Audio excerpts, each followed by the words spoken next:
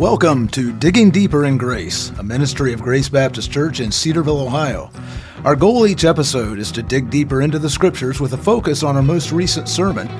And now, let's dig deeper. Well, hello, and welcome to this week's episode. Wherever, whenever, however you might be listening, we're glad that you're with us. I'm your host, Bart Sheridan, and pleased to welcome to the microphone today Zach Bowden. Zach and his wife, Emily, are members here at Grace Baptist Church, and God has given Zach in particular a great love and appreciation for church history. And as we record this episode, the world is celebrating the 505th anniversary of the Protestant Reformation. And I've asked Zach to join me today to share about that very important period of time from 500 years ago and to discuss its relevance for the church today. So, Zach, great to have you with us. Thanks for joining us. Well, thanks for having me, Bar. We're super grateful to be members of Grace and super grateful to have this conversation. Well, this is one of those one-offs. We are straying from our normal course of following the church sermon schedule. But I think with a subject like the Reformation, boy, it comes every year that we celebrate this anniversary. But it's good to pause for a moment and reflect back to where we've been. So, and let's start with that. Give us just a short rehearsal of what the Reformation really was and is. Right. So, like you said, we are recording here on November 1st. So yesterday is that marker we use as the beginning point of what we call the Protestant Reformation, when an old German monk named Martin Luther sent somebody kind of like an intern to go post what we call 95 Theses at the church door there at Wittenberg. And that kind of marks the beginning of this moment we know as the Protestant Reformation. And there's one Lutheran pastor who I think summarized it well when he said the Reformation really was a response to a pastoral crisis. It was a response to the people's concern for how can we truly stand before a righteous God? How can we as sinners know that we can actually stand before a righteous God? How can we know that our sins are forgiven? This was something that plagued everybody's consciences during the late medieval period, and the Reformation really arose in a variety of different personalities and different places across the world to respond to that crisis. Well, you talked about the medieval period, 500 years ago. We also called the Middle Ages and the late Middle Ages. What does it have to do with us here in the 21st century then? That's a great question. And when you think about church history, it's really easy to think that's a really good means of taking a nap. I mean, church history doesn't have a good reputation, and there's certainly some good reasons for that. It can feel like the broccoli of academic curriculum. But when I've always seen it, Zach, I like broccoli. Well, I do too, and I want my kids to eat it. But I really see church history as like a good Brazilian steakhouse in the sense that you get to try everything. And one of the ways it was taught to me is just to kind of remind ourselves that we're not the first people to read our Bibles. And that's really good news in the sense that God has gifted us with this wonderful treasure we call the Christian tradition. And the Reformation is just simply building upon that. And so what we find here is we find some insights from some men and women who lived in vastly different times than us. So for instance, since we're just coming off Halloween, it would not have been strange to hear Martin Luther say, "Watch out for goblins" as you walk through the forest. That would have been entirely plausible for him in the world in which we live. And he meant it a lot differently than we no, might he have. absolutely meant it. His mother believed they lived next door to a witch. I mean, it was just a vastly different world. But even in the midst of that strangeness, that's where we can really learn some of the commonalities we have with men like Martin Luther and those men and women he pastored to, because they're still kind of asking these basic questions. How can we have forgiveness of our sins from God?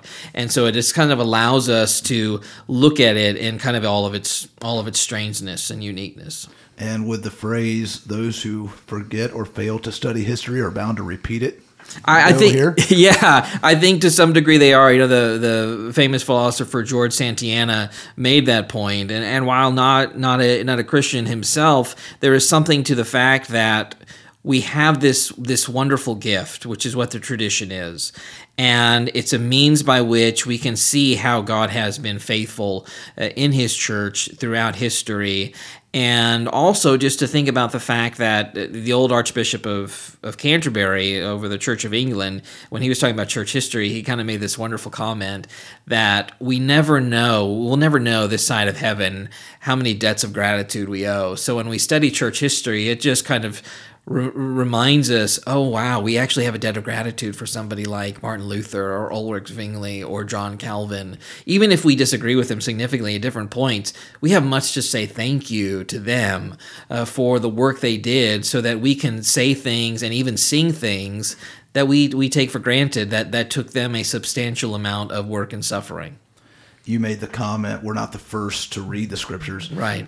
It takes me to that point. This was a time in history where it was somewhat of a confluence of social, cultural, technological, spiritual forces or spiritual circumstances that brought us to that point. It reminds me that the time was just right for something like this. God had ordained this, it would appear.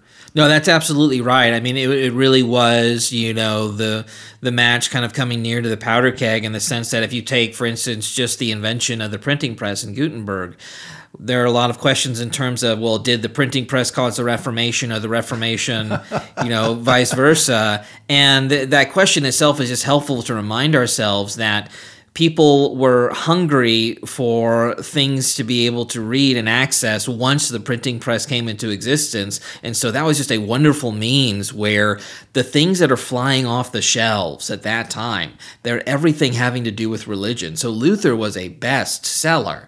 And that's kind of hard for us to imagine to some degree when we think that the stuff that kind of tends to fly off the shelves in our day, it's very different. It's self-help, it's Harry Potter, this or that. Whereas in their day, it was just the talk of God was really everywhere. And that's why for the reformers, literacy was such a big deal. Because if you can train people to read, you can train them above all to be able to read the scriptures. And that was one of the key things they were, of course, after.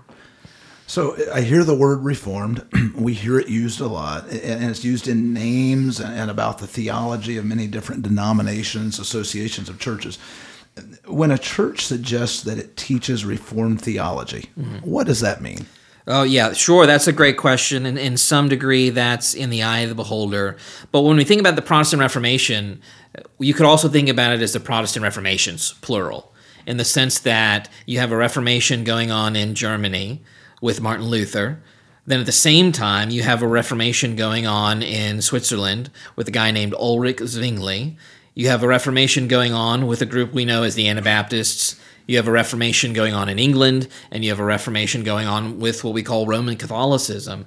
And so when we think about the Reformed tradition, we almost always think about our favorite Frenchman, John Calvin. But it actually doesn't begin with him. I mean, he's a second-generation reformer, and so I love to tell students that when Luther's having his 95 Theses nailed, John Calvin's at home playing with his Martin Luther Power Ranger doll. In the sense that Ulrich Zwingli is the one who stands at the beginning of the Reformed tradition. And so that develops significantly from him out of Zurich. And typically when people refer to Reformed theology, they're only referring to a part of it. And they're referring to a Reformed understanding of salvation. But the Reformed tradition is much broader than that. And that's important to keep in mind because there were some who would say you either have it all or you don't have anything at all. And so typically when you hear Reformed, people are referring to the so-called 5 points of Calvinism, which of course weren't written by John Calvin. They actually come much later after his death. But that's typically what we mean when people are referring to Reformed theology, although there's certainly much more to that. And there are some of those pre-reformers, wouldn't Tyndale? That's Tyndale, right. Yeah, absolutely. You have William Tyndale in England. You also have John Wycliffe and John Huss. And one of the interesting thing about these pre-reformers, one of the interesting thing that unites them is their hunger for people to get scriptures in the languages they can actually read. And that's one of the wonderful things and one of the stories about the Reformation is you really can't tell it without a thirst for getting the Bible to the people and just that they're so desperate for it. And kind of going back to that idea of the debts of gratitude we have, that's certainly one of them. The fact that we can sit here in the 21st century and read our Bibles, especially our English Bibles, has a lot to do with the work of precisely somebody like William Tyndale, who was sadly eventually burned at the stake for his efforts in getting the Bible to the masses. Good, great. So let's talk a little bit current day. We're currently studying chapters 2 and 3. We're started in chapter 1 of Revelation, and chapters 2 and 3 specifically messages from Jesus Christ to the 7 churches there in Asia and Asia Minor. Let's talk about the Reformation in the context of that current sermon series. Okay. Yes, sir. Well, I think when we think about the Reformation, is that the Reformation is absolutely concerned with the church and what the local church is and the nature of the church and all of those kinds of things. And so when we think about that, that's where you find people like, for instance, Martin Luther, who is very much the rock star of the beginning of the Reformation. Once it first takes off, is that Martin Luther is perhaps more than anything else concerned about the preaching of the word. Later on in his life, when he has been excommunicated, and he is trapped for safekeeping in the Wartburg Castle, he had to leave to go under the cover of darkness to go preach a series of sermons to kind of quell a rebellion that had broken out in the town of Wittenberg. And as he's reflecting on the method of reform, how did this thing all get started? Luther said, well, I didn't do anything. The Word did everything. Luther's method of reform was to let the Word do its work. And I think that's always a helpful word for us to keep in mind in terms of, at the heart of the Reformation is a trust that God will do his work through his word in the churches. And that just kind of reminds us of the fact that the job description of a pastor really hasn't changed all that much. That if a church will be faithful to preach the word, practice baptism, and practice the supper, that's her job, and that's what she needs to continue to do. And the Reformation was about clarifying and simplifying what the church must do throughout the ages of its existence. And a little historical side note, I understand that it was Luther's intent was not to leave the Catholic Church. His intent was to ask questions and to stimulate discussion about how to reform the Catholic Church and not start a Protestant Reformation. No, that's exactly right. And so one historian's put it is that if you want to summarize the Protestant Reformation, it's a fight over who owns the word Catholic. Martin Luther, Ulrich Zwingli, John Calvin, they never wanted to give up the word Catholic. They believed that belonged to them too, but it was an argument over where is the true Church of Christ to be found and what are the types of marks and characteristics of her. And so they're obviously having this argument in a variety of ways with Rome. And so you certainly can't divorce the Protestant Reformation from an understanding of what the church is that the reformers know their early church fathers, and they affirm what, something like the Nicene Creed or the Apostles' Creed, they affirm we believe in one holy Catholic Church, absolutely. Because growing up in a small Baptist church in South Texas, if I said, I believe all of those things, people are going to look at me with very suspicious eyes. But we have to remember that, Catholic just means universal. And I have to admit, when I was a child, when we would recite that creed in the Presbyterian Church, I left that word out. That's right. I had to leave it out because convictionally I couldn't say that. Of course, I didn't understand what Catholic meant, just universal. That's right. No, yes, sir. And that would have been my exact response. That would have been the response of the local church I grew up in. Is we know we're for sure not Roman Catholic, and we don't want to do anything that seems Catholic-y, and that's certainly right. Talk to me about specific scriptures. Now we're talking in the context of Luther, but certainly the other reformers you've mentioned, Zwingli, you mentioned Calvin, and we could go to Knox. We could go later on. I imagine you would include they're in England, absolutely, but Newtons and so forth. But anyway, let's go to passages of scripture that opened up this whole discussion in Luther's mind. Where did he start? What really clicked and said, let's move forward with this discussion? Well, I'll certainly talk about Luther because he's my absolute favorite. And there's a wonderful quote from a professor who says, to love Luther is to love life. And I don't think that's far from the mark. And what Luther really was in his many roles is he was an Old Testament professor. And so, at least for me, that's always kind of surprising because I want to go straight to somewhere like Romans or Galatians. But the pathway for Luther's Reformation discovery really came through the Old Testament, and especially through the Psalms. So if you think about in the Psalms of Ascent, for instance, there's a wonderful psalm, the number is eluding me right now, where the Psalter is asking a question, if you, Lord, should count our sins, who could stand? And it's there that Luther makes his very, very famous comment on the doctrine of justification. And the verse then follows that, but with you there is forgiveness. And so it's really that psalm that really summarizes for Luther this idea that the forgiveness of sins is only done by God, and it's only given on the basis of his grace. And our part in it is simply to receive it as a gift, and that's what we call faith.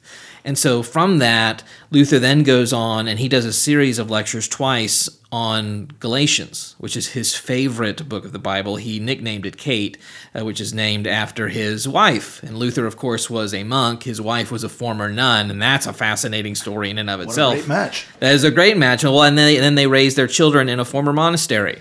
So it's an absolutely wonderful story, a movie waiting to be made. But that's precisely what we find there, is that in Galatians, Luther really sees and has clarified his understanding of what the Christian life is, all kind of summarized in this idea of Christian freedom. It started with an Old Testament That's right. expert. That's right. And he never got beyond the Old Testament, so he was frequently in Genesis and Exodus. Those are some of his most beloved essays. He has a wonderful essay on how Christians should regard Moses, which is always a tough question for us as Christians. What are we supposed to do with this thing we call the Old Testament? Luther thought about that a lot. It's very easy to look at these reformers. You would, I assume, say, even though you love Luther, you would say Luther was not a perfect man. Oh, no, absolutely not. Calvin has his skeletons, right? We could say quite literally. Absolutely. And on down the line. Sure. Well, can we talk about that? A lot of people, I'm afraid that we sometimes throw the baby out with the bathwater. Of course. Calvin, he basically sentenced people to death if they didn't believe like him. Luther was anti-Semitic on down the line. Can we talk about that a little bit, separating the truth that they preached from the people, the sinful people that they were? That's right. No, it's really hard and it's really messy. And one of the things we always want to do is we want to be sure and we tell the truth. And we don't want to whitewash our heroes. We need to tell the truth about Luther and Calvin, and we need to tell the truth about many, many figures in American evangelicalism who own slaves. We have to be honest about these things, but we do it within the reality, knowing that God uses sinners. He does, and we see that in the scriptures over and over again. Abraham sells out his wife twice. We know the escapades of Moses and the disciples. We see this over and over again. Does that excuse the sin? Absolutely not. But it helps us to kind of understand that God has chosen to work in this world as it actually is. And what we find is that we have much we can learn from fallen men and women like Martin Luther and Ulrich Zwingli and John Calvin. And what we want to kind of understand is make sure we understand just that truth. They're sinners, but yet God is using sinners in this world for his purpose. And that doesn't mean we ever excuse the sin or anything like that. It just means we tell the truth about it and lament it and learn from it. So we can find in Martin Luther somebody who gives us an example of hope, but who also gives us an example of warning. Beware. If these things can happen to Luther, they can certainly happen to us too. And we are no better. That's exactly exactly no, and that's right. And it reminds me of the wonderful C.S. Lewis line, where Lewis challenges his students that for every new book you read an old one. And the reason he said to do that is because it keeps you from being a chronological snob. And, growing up in school, I know exactly what a snob is like. And we can see that snobbery kind of show itself up all the time. For instance, you're studying a book of the Bible. Well, I'm only going to read the most recent commentary and not one from maybe the 16th century. Well, the reason we do that is we assume, well, we got to know better by now. And that's certainly not the case at all, is that there is spiritual evolution. That's exactly right. There's so much wisdom back there for the taking, and we just got to pick up a book and read it. Zach, some have suggested that a church should always be in the process of reformation. What do you say to that? I think it kind of depends on what they mean, in the sense that what we need to know about the church is there's a book on the Apostles' Creed, and the author made the point that when he kind of looks at the contemporary church, it seems like the church is much more comfortable with mission statements than creeds. And I thought that was an interesting comment. Not that there's anything wrong with mission statements. Certainly there's not. But it was a reminder of the fact that the church is a given. That the church is who she is by virtue of who God says she is. And so what that means for us is we need to simply be faithful to the confession God has given the church to say. So Paul says, great is the mystery of godliness in 1 Timothy. And he says the church is to confess and practice these things. So I think in terms of when we think about the Reformation wasn't a kind of revolution or anything like that for its own sake, but it was trying to clarify this is who the church is, and this is the mission and task we need to be faithful to. So I think the question we need to always ask is, are we being faithful to the calling God has placed on our local church, which is to preach the word, practice baptism, practice the supper, and go out from this place to share the gospel and do the work of missions and evangelism and those kinds of things. Is we simply need to be faithful to that in the midst of all of these pressures of we need to do something new and novel and those kinds of things. Is the study of church history can remind us, no, this is who the church, this is who God has called the church to be, and He has made us a promise. Gates of hell are never going to prevail against it. Somebody's listening today and they may say, I've never really studied a whole lot or read a whole lot about the Reformation. Are there some resources you can point them to? Oh, yes. There are a lot of wonderful, wonderful books, a lot of really bad ones too. But one place to get started is Church History in Plain Language by Bruce Shelley. If you want to kind of see all of church history in a very kind of well-written way. There are also just wonderful biographies. If you're interested in a particular period of time, John Piper loves to say that, you got to live a life to know what a life's like. But if you want to read a biography, you can live a life in 2 hours or however long the biography is. So for instance, we were just talking about Jonathan Edwards. There's a wonderful biography on Jonathan Edwards called A Shorter Life by George Marsden. If you want to read something on Martin Luther, still the standard classic is Here I Stand by Roland Bainton. And then there are a lot of wonderful compilations by men like Gerald McDermott, who has the Theologians of the Christian Tradition, that kind of helps you kind of get short biographies on some of the significant thinkers in both the East and the West. And so there are a lot of really kind of just wonderful resources like that. But I would also say there's no reason not to read the guys and gals themselves. So I always encourage friends to pick up The Freedom of a Christian by Martin Luther in 1520. I think it still stands as perhaps the best book on what the gospel is and what the nature of the Christian life is. I go to that book often. I might also add, if I can just pipe in here, oh, yes. I've been really blessed by a series of lectures that Bob Godfrey did yes. through Ligonier Ministries. That's right. And he starts the church immediately post crucifixion and ascension of Christ all the way through the 20th century.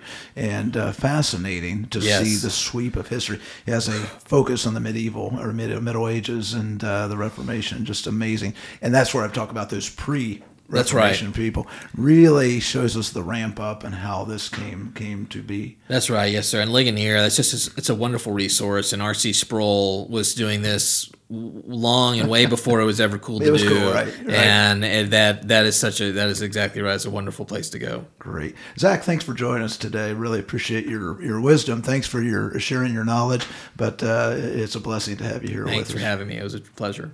Well, Zach Bowden has been my guest for this episode of Digging Deeper in Grace, and you can access Grace sermons and podcast episodes on demand by visiting gracecedarville.org on the World Wide Web and clicking the Media tab.